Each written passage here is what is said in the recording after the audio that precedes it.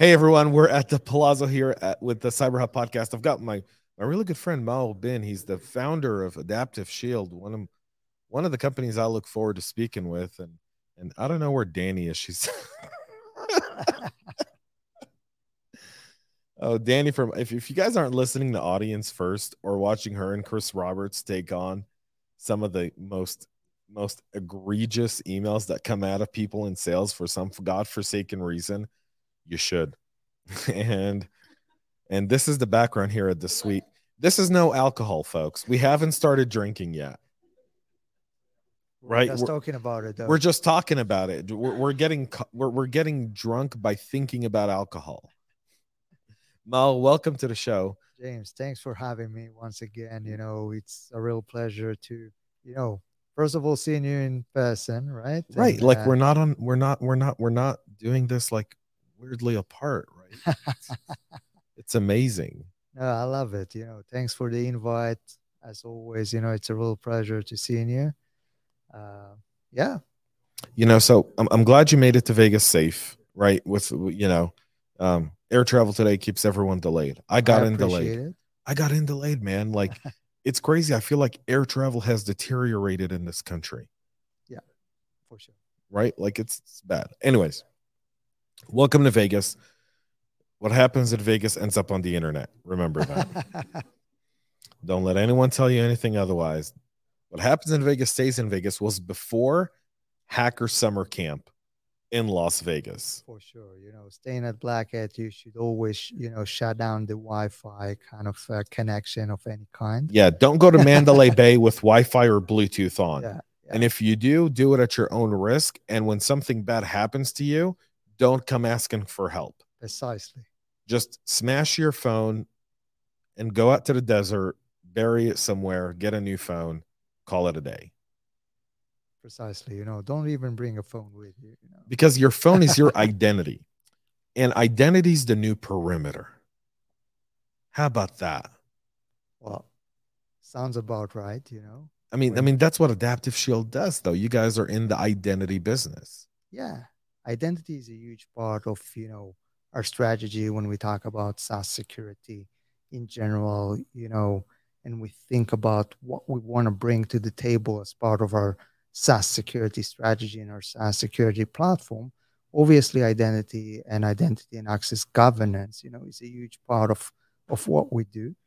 And when we think about what companies and organizations today are trying to think of or setting up their SaaS security program, obviously identity is a huge part of it because most of your IT stack moved from your premises to cloud and to SaaS. And what left out of it is actually your identity, which is obviously related to your users and your devices and everything Your that. human and non-human identity, and I think there's a really healthy debate today on that, right? Because to me, I've said identity is the new endpoint. I said identity has replaced the traditional endpoint type of discussion, right? Like I'm gonna hack your phone. No, I'm gonna steal your identity, right? Like I'm gonna pretend to be you. I'm gonna, you know, and we saw that, and I'm forgetting the story off the top of my head because it's been a really long day. But there was a story where I think the criminals hacked a company using the identity token, Yeah, right, of the user, and these identity tokens are the new password, right. right? They're the new password, and so you kind of look at what identities what identity has kind of turned into. Let's turn identity from a password to a token. Okay, but then let's not rotate these tokens sometimes. And I think that creates a challenge, right? How do you address identity as a whole? Like, what's your view as a founder, as someone who started a company with the emphasis of identity? What's your philosophy around identity? Your personal philosophy, Mar? Yeah. So as I said earlier, when we're thinking about the modern enterprise these days, I mean, what we'll look about or what we'll look at is, users and different entities. So entity could be, a user, as we said, but could be also an application, right? So, for example, these tokens that you're talking about are actually applications that are connecting to other applications, consuming data and collecting data out of it, processing it in some sort of a fashion. And, you know, it's dangerous. Right. And when we talk about, the different identities, so you have on one hand the people, and on the second hand, the devices that these people are using, and on the, kind of the third party or third hand, the applications these users are consuming, and a user or a person, using their devices in order to connect to an application. This is the relationship that you have, amongst identities these days in any organization, for that sake. You brought up kind of the interconnectivity of identity within all these different places and Right. spots, right? To me, when you look at identity today, there's not a real clear cut kind of, I don't want to say solution, but there's not really a clear cut way to identify um, identity behavior, Right. right? You see a lot of people do user behavior analytics, and a lot of it is what I like to call basic policies with a little bit of machine learning, right? That's really what it is, That's fair enough. Yeah. right? What's the next stage of that? I think today, when you think about user behavior or entity behavior, or as many people like to call it, UEBA, user and entity behavior analytics, I think the main idea behind it, or the main challenge, to be more precise, is to find the balance between false positives and false negatives, right? And there is always, it needs to be kind of, needs to be a balance between them, because if you do one thing, the other, I mean, this is obvious, right? And I think kind of the approach today is to focus on, or trying to reduce, false negative as much as possible, and with the idea behind it that we'll have to deal with some false negatives, right? So, for example, don't tell me stuff that are incorrect, because I don't want to deal with alert fatigue.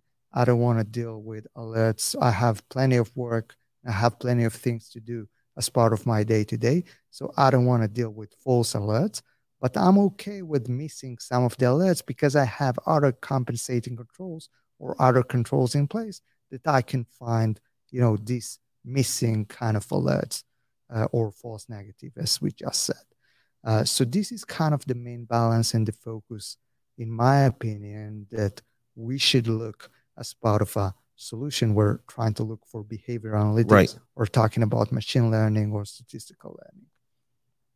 Yeah, I mean, you bring up something very interesting, right? Which is the idea that we can somehow study a human specific activity and trigger red flags, which you and I both know humans interact with technology very differently throughout their lifetime of using, said technology, right? And I'm not talking about how someone browses an iPhone or what thumb or finger they use or what hand they hold it in. I'm talking about the more introspective idea of browsing history, browsing style, purchases. There's no real pattern to it, right? Right.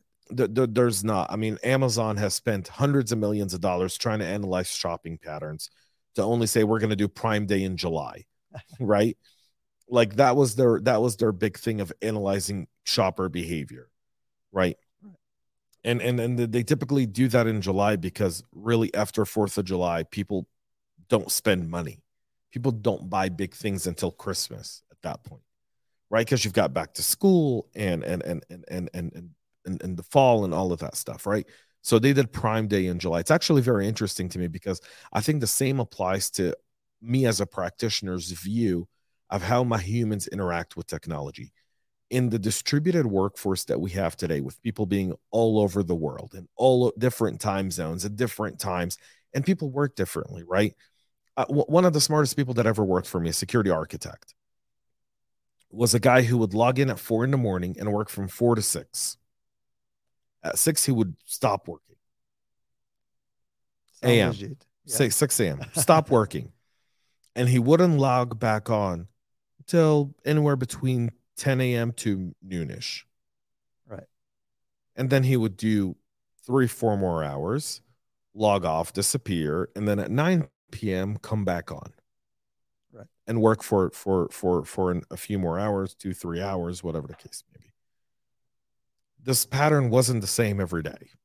This pattern was very different, and he did different things at different times. Meaning, it wasn't like he was checking email from 4 to 6 a.m. and then he was going away and coming back, and then he was, logging in to something and doing, his writing code or building out plans. He wasn't doing any of that, right? His workload was very different. He processed things differently. There was no way of studying this person. But if I had an alert for every time he did something out of the ordinary, and if my standard alert was if someone logs in after 5, or if someone logs in, before 8, then give me all these notices. You know, I just think that we've lost kind of the right approach towards people. How do we fix it? I think that That long rant was that question. Sorry. no. So the answer is pretty simple, to be honest. So I'll give you an example. I mean, you obviously, I mean, and the audience can't see it because this is a podcast, right? Maybe Danny here will post some of the photos she was She was taking, yeah. But I can see you, for example, using Mac, right? Right. So it's not only about, and we call it UEBA, right? User behavior analytics or user entity behavior analytics, but it's not only about the behavior, right? It's also about the pattern and the usage and stuff that related, as we said earlier, to your identity. So, for example, I see that you use Mac. So, if, for example, I'm having hard time in predicting your activity and your behavior, I might add into that, equation some other parameters that will help me, determine, if this was a legit kind of usage or is it an anomaly in your behavior. So, for example, you're now in Vegas and you're connecting to your, I don't know, Zoom account or Slack or wherever, but you're using it from your own Mac, which a device that we're familiar with. That's fine, right? But if you, for example, somehow pop with another device that, Let's say I show up with a Windows device. No, I've been hacked. Someone stole my identity. Right. I don't use Windows. I don't. You shouldn't. I refuse to. I mean, literally, our IT department in my company issued me an HP laptop. Yeah. You know how much dust is on that laptop? I can 6 months worth. 6 months worth. So, that's exactly my point, right? And it sounds simple, but it's actually, more complex than that. There are obviously, many features to consider, as part of such model. But, a device or that is related directly to your identity is one of them. So Maor, let me ask you this. You guys are at BlackHat. Right. One of your marketing guys here, Hananel, was telling me a secret before you came on here. That you guys are launching something new at BlackHat. Yeah. What are you launching? Because Hananel was like trying to be all secretive about it. He's like, we're launching something new, but don't tell anyone. Right. And Yara and Shiri were teasing. They're like, we're launching something, but we're not going to tell you. I was like, I'll figure it out from Maor. Yeah, no. They're like, we want your face to be surprised. No, absolutely. And this is a good thing that, we're now talking with the whole world, to reveal it. But, it's going to be, public soon. So, we're launching soon enough, and by the time that, this will be published, I guess it will already be out. Yeah, it'll already be out. So we're launching, our ITDR capabilities, which stands for Identity Threat Detection and Response. And this is kind of, pretty outstanding solution because, combining it with our SaaS security capabilities and, identities kind of our main focus and being really the only SaaS security solution that today, connects to more than 130 applications out of the box, and it, right? Yeah, we've done plenty of webinars with some demos on this stuff. It's been, and by the way, for the reference for the webinars is Maor and I did a bunch of webinars with my friends over at the Hacker News, our friends over at the Hacker News, right? Absolutely. Great group of friends. And all of those webinars are available for all of you to go watch on thehackernews.com. You can go check them out. I think they might also be on the Adaptive Shield website. I'll put the link in the show notes so you guys can go check those out. For sure. So this relates directly to that. When we speak about identity, when we speak about SaaS security, when we speak about identity being the new perimeter, this is exactly where it all like comes together, right? So we're launching the new capability of identity threat detection and response. And when we think about it with combining all these activities from more than 130 applications that are supported out of the box in our platform, it's really, if you think about it, pretty outstanding, right? Because it's no longer, being, focused on one application or a handful of application for that say, right? You can get a full visibility on your entire stack finally, right? Well, and you can get visibility. You can also detect anomalies in your stack now, Right. which is significant, Right. right? I mean, what's the main benefit of the ITDR? I think what's really outstanding here is, besides this feature, we treat kind of SaaS security or SaaS security solution as they should be, platforms because they protecting platforms eventually. So we keep adding more and more use cases to the platform, and ITDR is the recent one, obviously, but we cover lots of other capabilities as well. And we appreciate the fact that there are solutions that cover a specific section or a specific feature that they focus only on that. But our long-term vision and our mission is to protect SaaS applications, and as part of that, we deliver a comprehensive SaaS security platform that includes many use cases, which include security misconfiguration, identity and access governance, analytics, uh, SaaS to SaaS connection. We talked about the Right. interconnectivity and the OAuth applications. We talked about devices and user identities that are related to these devices. And the recent capability is identity threat detection and response. Yeah, I mean, I think all of these capabilities start to give you a lot more insight into your SaaS stack, Correct. right?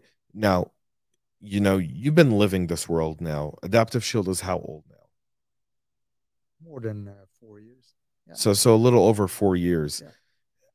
Yeah. Looking at SaaS stacks pre-COVID, right? And I'm bringing up COVID in 2023, and I apologize, but bringing up the SaaS stack because I feel like the SaaS stack has tripled since COVID, right?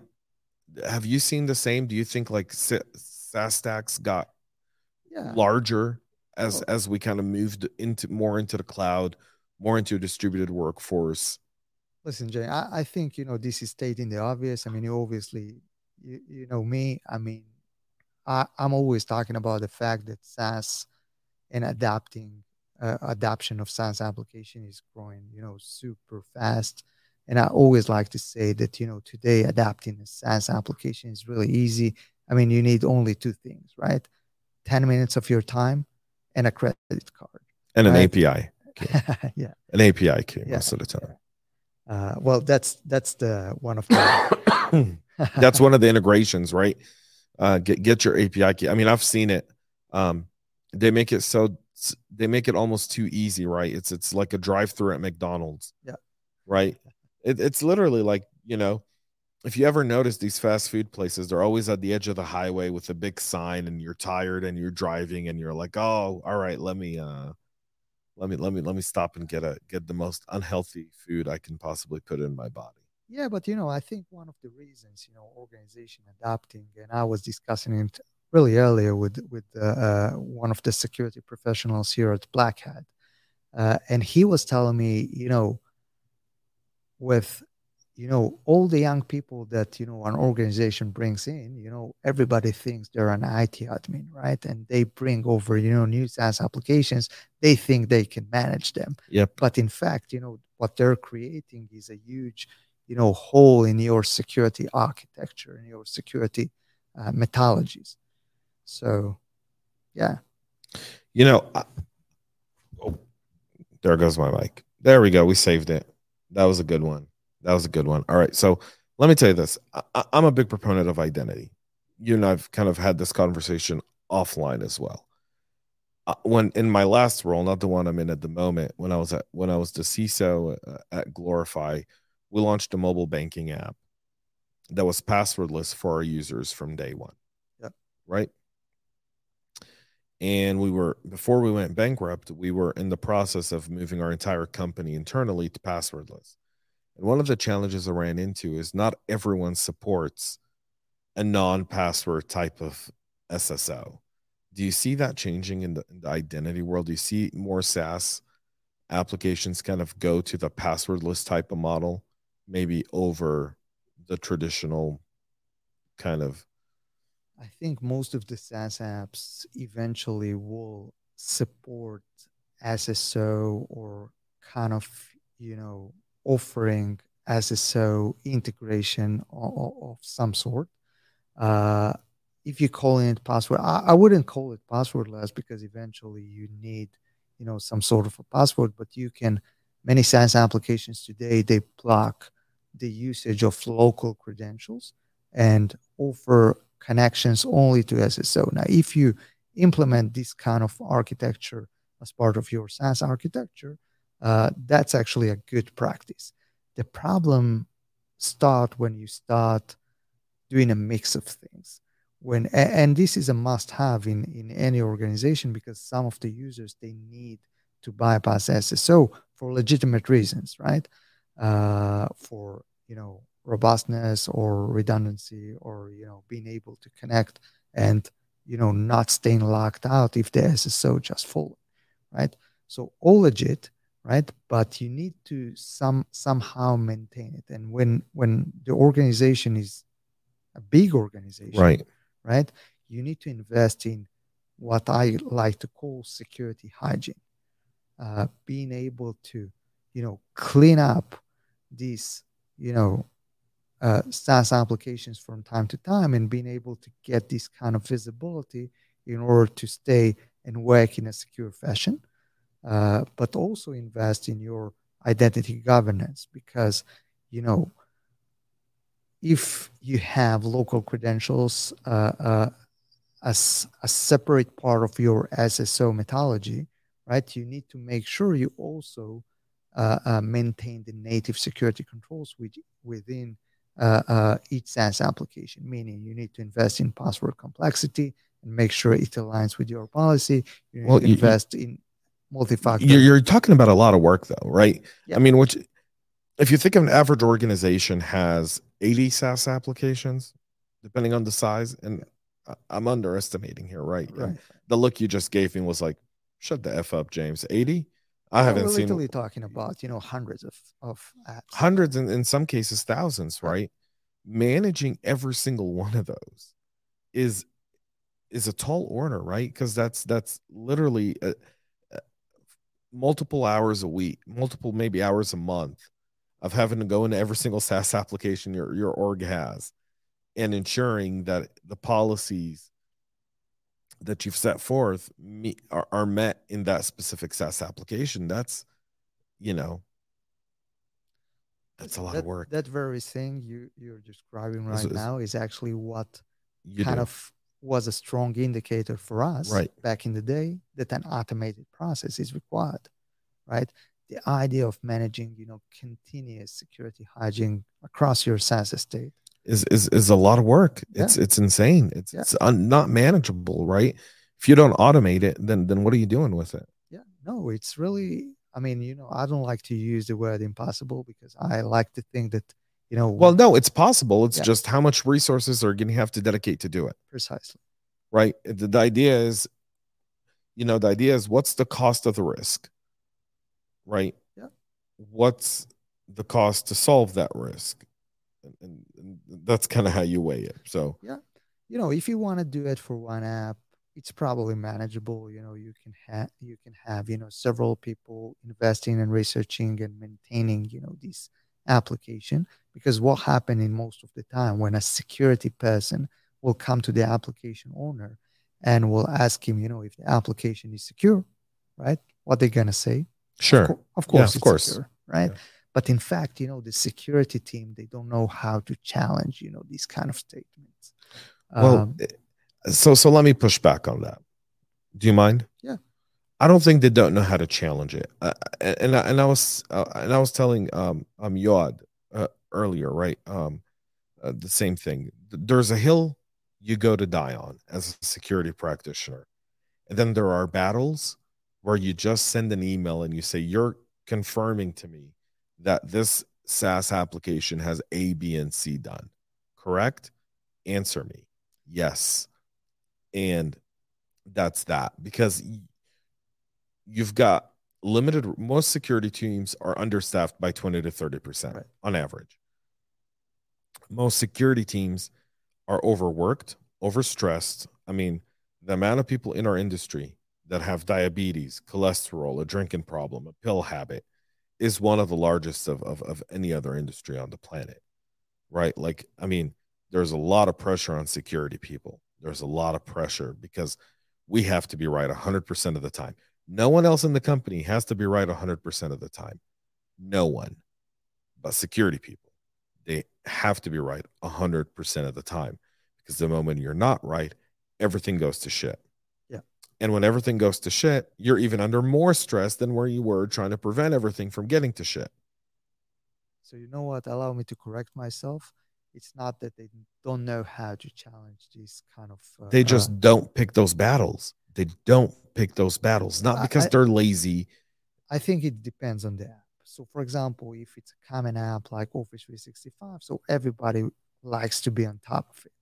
But if it's a less common app like Salesforce, or even less common like Miro, for example, Right. right? Like Mira is a great example. That's typically, app designers, right? Yeah. That's the flow. Yeah, I get that. That's probably a handful of people. So, I mean, it's obviously not their focus. So it's really, so again, allow me to correct myself. It depends on the app. But when, security folks comes to the application owner on some apps, and they tell them, whether it's secure, or try to figure out whether it's secure or not, and they tell them, one thing, but they don't know, what exactly to ask.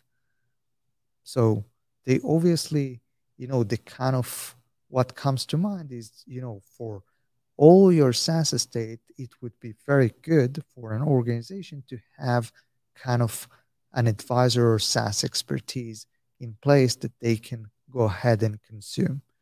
Um, and again, this is obviously, my personal opinion, but No, no, I mean yeah, your personal opinion counts. yeah, I think your people's opinions and how they see things and our ability to be able to take that knowledge and apply it to our point of view in order to form a more informed decision over these things is critical because at the end of the day, I say I practice cybersecurity. I don't work in cyber. I don't operate. I practice it. I practice it because every single day it changes and every single day is different. right. Every single thing I do is different every single time. Nothing's ever the same. Nothing's ever the same. Microsoft just changed Azure AD's new name to what? Entra ID, right? Like, who came up with that and why? Like, I'm going to go on another naming rant here, but why? Stop rebranding your products, people. Azure Active Directory is as old as the internet. Right. It's synonymous with identity. Absolutely. It's synonymous with everyone in the industry. We all know when I say Active Directory what I mean. Go Identity. tell someone enter ID now. Watch they're gonna look at you like, what the hell did you just say? You just cuss at my mom in a language I don't understand. What is that? I think the main idea probably behind it is that Active Directory kind of, considered an on-prem. solution. And, I think, I'm yeah, going to push back on that, Mar. I'm going to push back. I'll tell you. I'll tell you. This is a problem we as an industry have, and I'm telling you this as a practitioner. yeah, I come to know a product, and I communicate that product to everyone in my organization: IT, technology, engineering, marketing, HR. They all know what Active Directory is. Now they're going to log into Microsoft one day, and it's not going to say Active Directory anymore. It's going to say Enter ID. And you know what's going to happen to my help desk? It's going to crash like Walt's call center in Israel, right? It's just going to crash. It's going to crash because everyone's going to be like, I'm looking for Active Directory and I can't find it. yeah. No, I understand. Yeah, Right. And so and the same goes to naming APTs multiple name. And the same goes to rebranding products. And the same goes if you've got something where people are synonymous, you're launching ITTR, right? Synonymous. Don't ever rebrand it, please. For fuck's sake, don't rebrand it, right? we don't Like plan to. Yeah. give it the name, stick to the name, right? It's a good name. It you hear it, you know exactly what it does. I don't know what Entra ID does. Someone's gonna have to explain it to me at Microsoft. Yeah. You're just gonna have to, right? Because I don't know. I know what Active Directory does. Yeah. Now, if this does the same thing, then my question is, why change it? That's like all of a sudden changing a hamburger and calling it a burrito. It's not the same thing. Yeah. It's not. Um, Even though I like to eat both, I enjoy both very much, right? I haven't had a burrito in years because of the calorie amount in a burrito, right? Like, I just, I think, burritos like 1,800 calories. It's crazy. Yeah. That's, that's insane when you think of like what our body should be consuming a day, which is 1,500. This is the number you checked. An average I'm gonna quote Chipotle you on that. burrito, the average Chipotle burrito is anywhere from 1,500 to 2,300 calories, depending on what you put inside. I'm gonna write it down right now. I'm gonna Write it check down, check me, call me it. out on it. Right when we publish this bad pod, someone's gonna probably write in the comments, James, you're absolutely wrong. If you take a low carb tortilla or a spinach tortilla, you can reduce calories by about 600%, or some other stuff. But Mars, so tell us what's on the what how do you see identity developing till the end of this year? Well, as I said, when it comes to identity, it's really not, how we used to think about it in the past. It's a combination of things, Mhm. which, you need to take kind of, or get in a new place in your kind of security architecture, right? Because until today, you had, users and some items, protecting these users. You had Mhm. devices and some capabilities or some products, protecting these uh, uh, uh, um, uh, devices. You had the application with some products and solutions protecting these applications, and you had the firewall. All this was under, what we call the on-prem, the good old on-prem, right? And the firewall protecting all of it. So, you know, none of the outside threats or threat actors can, allegedly breach the firewall, We right? know that to be false. but uh, Mythbusters. but when things, when your entire, architecture kind of went outside to, to SaaS or to the cloud, you need kind of a new approach in place. And this shifting from, the thinking of securing your premises into securing your identity. And this is where I think, we're going with identity, because identity, never changed throughout the years, right? It's always the same thing. We're talking about people, we're talking about users, we're talking about devices, and we're talking about applications, right? The combination of The things. human and non-human elements. Of course, yeah. Yeah, Also entities, of course, a part of it, and applications are a huge part of your identity, and should be part of your identity architecture. Um, but when we think about the new world and the modern enterprise, kind of shifting from securing the premises, from securing the identity, this is exactly the kind of thinking we should go ahead and develop. I like that thinking. How do we make it practical for people? So, in order to make it practical, you really need, you know, uh, I always like to think of security on focusing on two things. First one is visibility. The second one is control. And you need visibility across your entire users and all the devices and all the applications, right? Doesn't matter if it's a managed application that the organization adopted or whether it's a shadow IT app that someone, just used a credit card and suddenly, 10,000 people, in the organization are using it, right? Um, you need this visibility, right? The second thing after you got this visibility is to understand how to control it and how to set the security controls as part of it. As soon as you have those two items in place, I think this is kind of a good start of starting implementing the right methodology uh, uh, uh, that you need in order to work in a secure fashion. Yeah, I like that approach. I like the methodology behind kind of going through the different steps.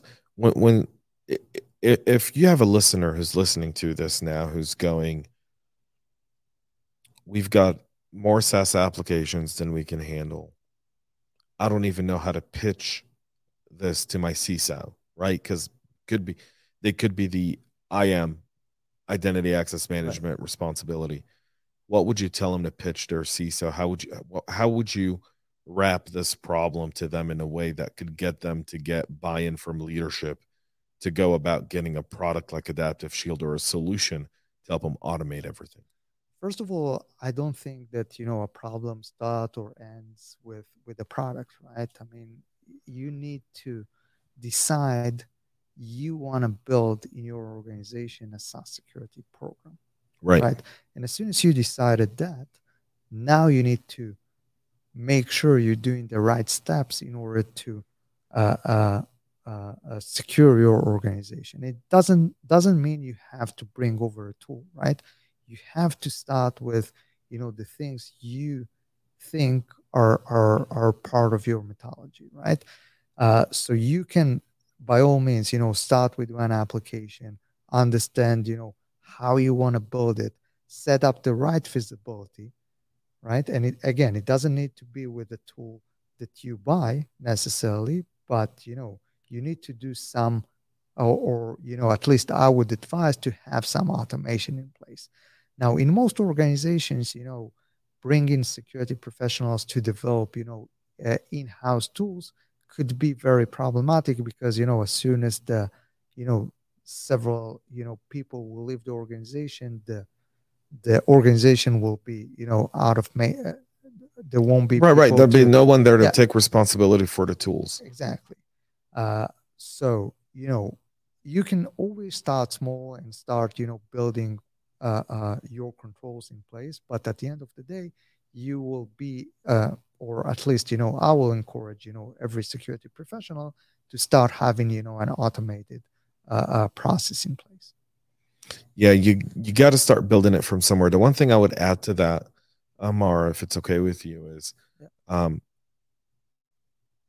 understand what are your critical SaaS applications and start with that. Start with your most critical, your Salesforce, your HubSpot, your Office 365 potentially, um, and even your AWS and Azure environments, or even GCP, right? I mean, those are critical kind of applications within your pipeline. Right. Focus on those, and then start to kind of spread out into the less problematic ones like Zoom or Teams. Once you manage Office 365, you manage Teams. So let me say just Zoom or WebEx or whatever else is out there nowadays. So, by the way, I wouldn't call it less problematic because sometimes in some of the application you mentioned could be very critical data of the organization. Uh, but it's really, when building every program, when starting to build every program, you need focus, and you need to implement the same steps in a kind of repeatable way in order for it to be effective. So I would start with the focus the organization have, and kind of looking after the crown jewels, and then expand into more. And again, I won't call it non-problematic apps, but to more apps that you think should be kind of the next focus for you. Gotcha. Yeah, I mean, maybe non-problematic is not the right word, but I would think, kind of, I rank apps based on business criticality. Right. The most critical apps are the ones I spend the most time on. The high ones we spend the second most time on. I can Right. relate to that. Yeah. Right. The medium ones we spend obviously some time on, and then low and not don't really matter. Right. Right. Like a potential app for, I don't know, Yeah, if an app, like that's used by two people and they use it for, precisely, yeah, exactly, creating memes for yeah, the marketing team. I don't right, really care. Right. Like, that's not on my agenda to address. right, But other apps are. Salesforce, I absolutely care. HubSpot, I absolutely care. right, AWS, I absolutely care. right. Right. Like the, I mean, I would rank that. That'd be important for me. Yeah, and I think that's a good start. And this is where when we talk about visibility, this is exactly it. Understand your SaaS assets, know what apps organization is using, what's more important, what's more critical for the organization. And obviously, if it's an app that two people are using in the organization, it has no critical data in it, so probably no one cares, right? Well, you're right. It's not that no one cares. It's not, the risk isn't worth the effort. Yeah. Right. And I think at the end of the day, as practitioners, right, what we're trying to do is create a higher cost to hit our valuable critical assets. Right. So that's why I'm going to defend my critical assets, and I'm going to spend a lot of my money there, Right. than I am potentially on an app with memes on it, as an example. And I'm saying that strictly as an example, right? Yeah. But but that's kind of like the approach I look at it, or or something along those lines, because I'm more concerned with that. I'm more concerned with what's critical for my org, what's going to keep our business running, and what's going to keep our data secure and away from regulatory oversight, investor scrutiny, board scrutiny, all of these different things that are really critical for an organization, right? And a practitioner per se, like really important for a practitioner. Yeah. Right. Exactly right. Because there's an aspect to this that I'm not very fond of when it comes to SaaS. And you talked about it, which is the ease by which someone can connect an application. Right. Um, but then the second part, which I think is even more dangerous, is the ease of which data, real live data, could end up in some of these SaaS applications. Is Exactly. is what do you see when it comes to data ending up in SaaS? Like, are you seeing a lot of your customers essentially going like, wow, we connected it and all of a sudden we discovered we had data sitting in applications we didn't even know about?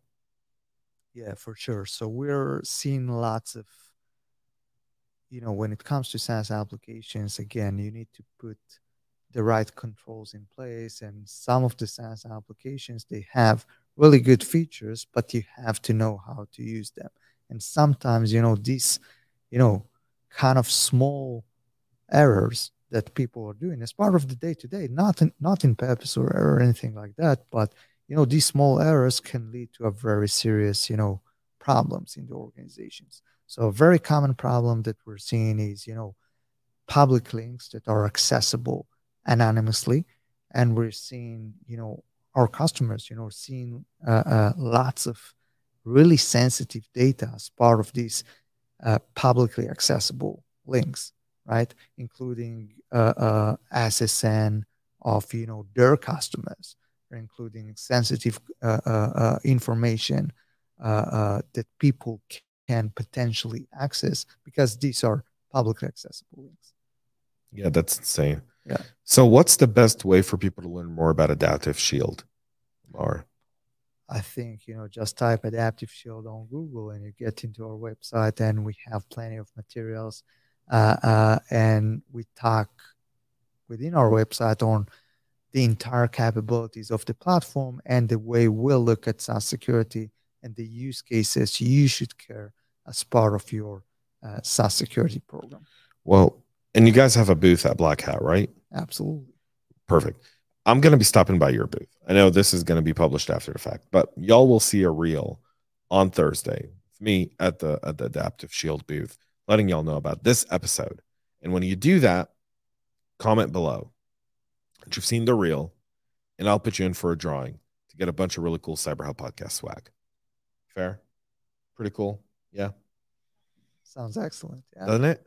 Yeah, I want to do something really cool at the booth with Adaptive Shield because Maor and I we have a thing, and we'll be stopping by the booth on Thursday to do a really cool reel and post it out there for everyone to come. Make sure to listen to this podcast, and at the very end, at this very moment, comment with what I'm going to ask on the reel.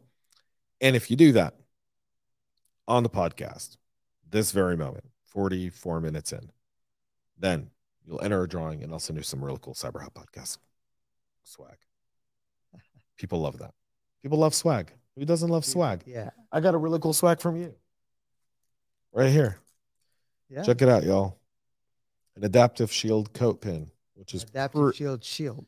It's an Adaptive Shield, and it's got a guy with like really cool hair. I want that hair. I don't have that hair anymore. Everybody does, James. Yeah. Like I mean, Danny's got the hair. Danny's got like luxurious hair. It's almost slaps you in the face. Maor, thank you for coming on the podcast, man. Thank you. It's been a pleasure. I can't wait to do another webinar together. And I'll see you Thursday at the booth. It's going to be a blast. All right, y'all. Thank you for tuning in to this episode of the Jam Session here at the Cyber Hub Podcast. We're in BlackHat. We're at Plaza with my good friend Danny Wolf of Audience First. We're hanging out here. It's end of day one. I think tomorrow we kick off pretty darn early, right? What time is the show floor open? 10 a.m.? 10 a.m. Hananel, 10 a.m. Do they not know this is Vegas? Like, why can't they do it from like 12 to 4? Like, who's going to be there at 10 other than the salespeople? Anyone? Are you going to be there at 10? I'm in several meetings, so no. But yeah. So your answer is equivocally no. I'm not going to be there at 10. We need to talk to BlackHat, Danny. We got to change this to like Tel Aviv hours, right? Like 12 to 4. Like that's what it's got to be, 12 to 4. Yeah, I heard that. Chris Roberts was telling me you're bringing in people at 8 a.m. Who brings people in at 8 a.m.?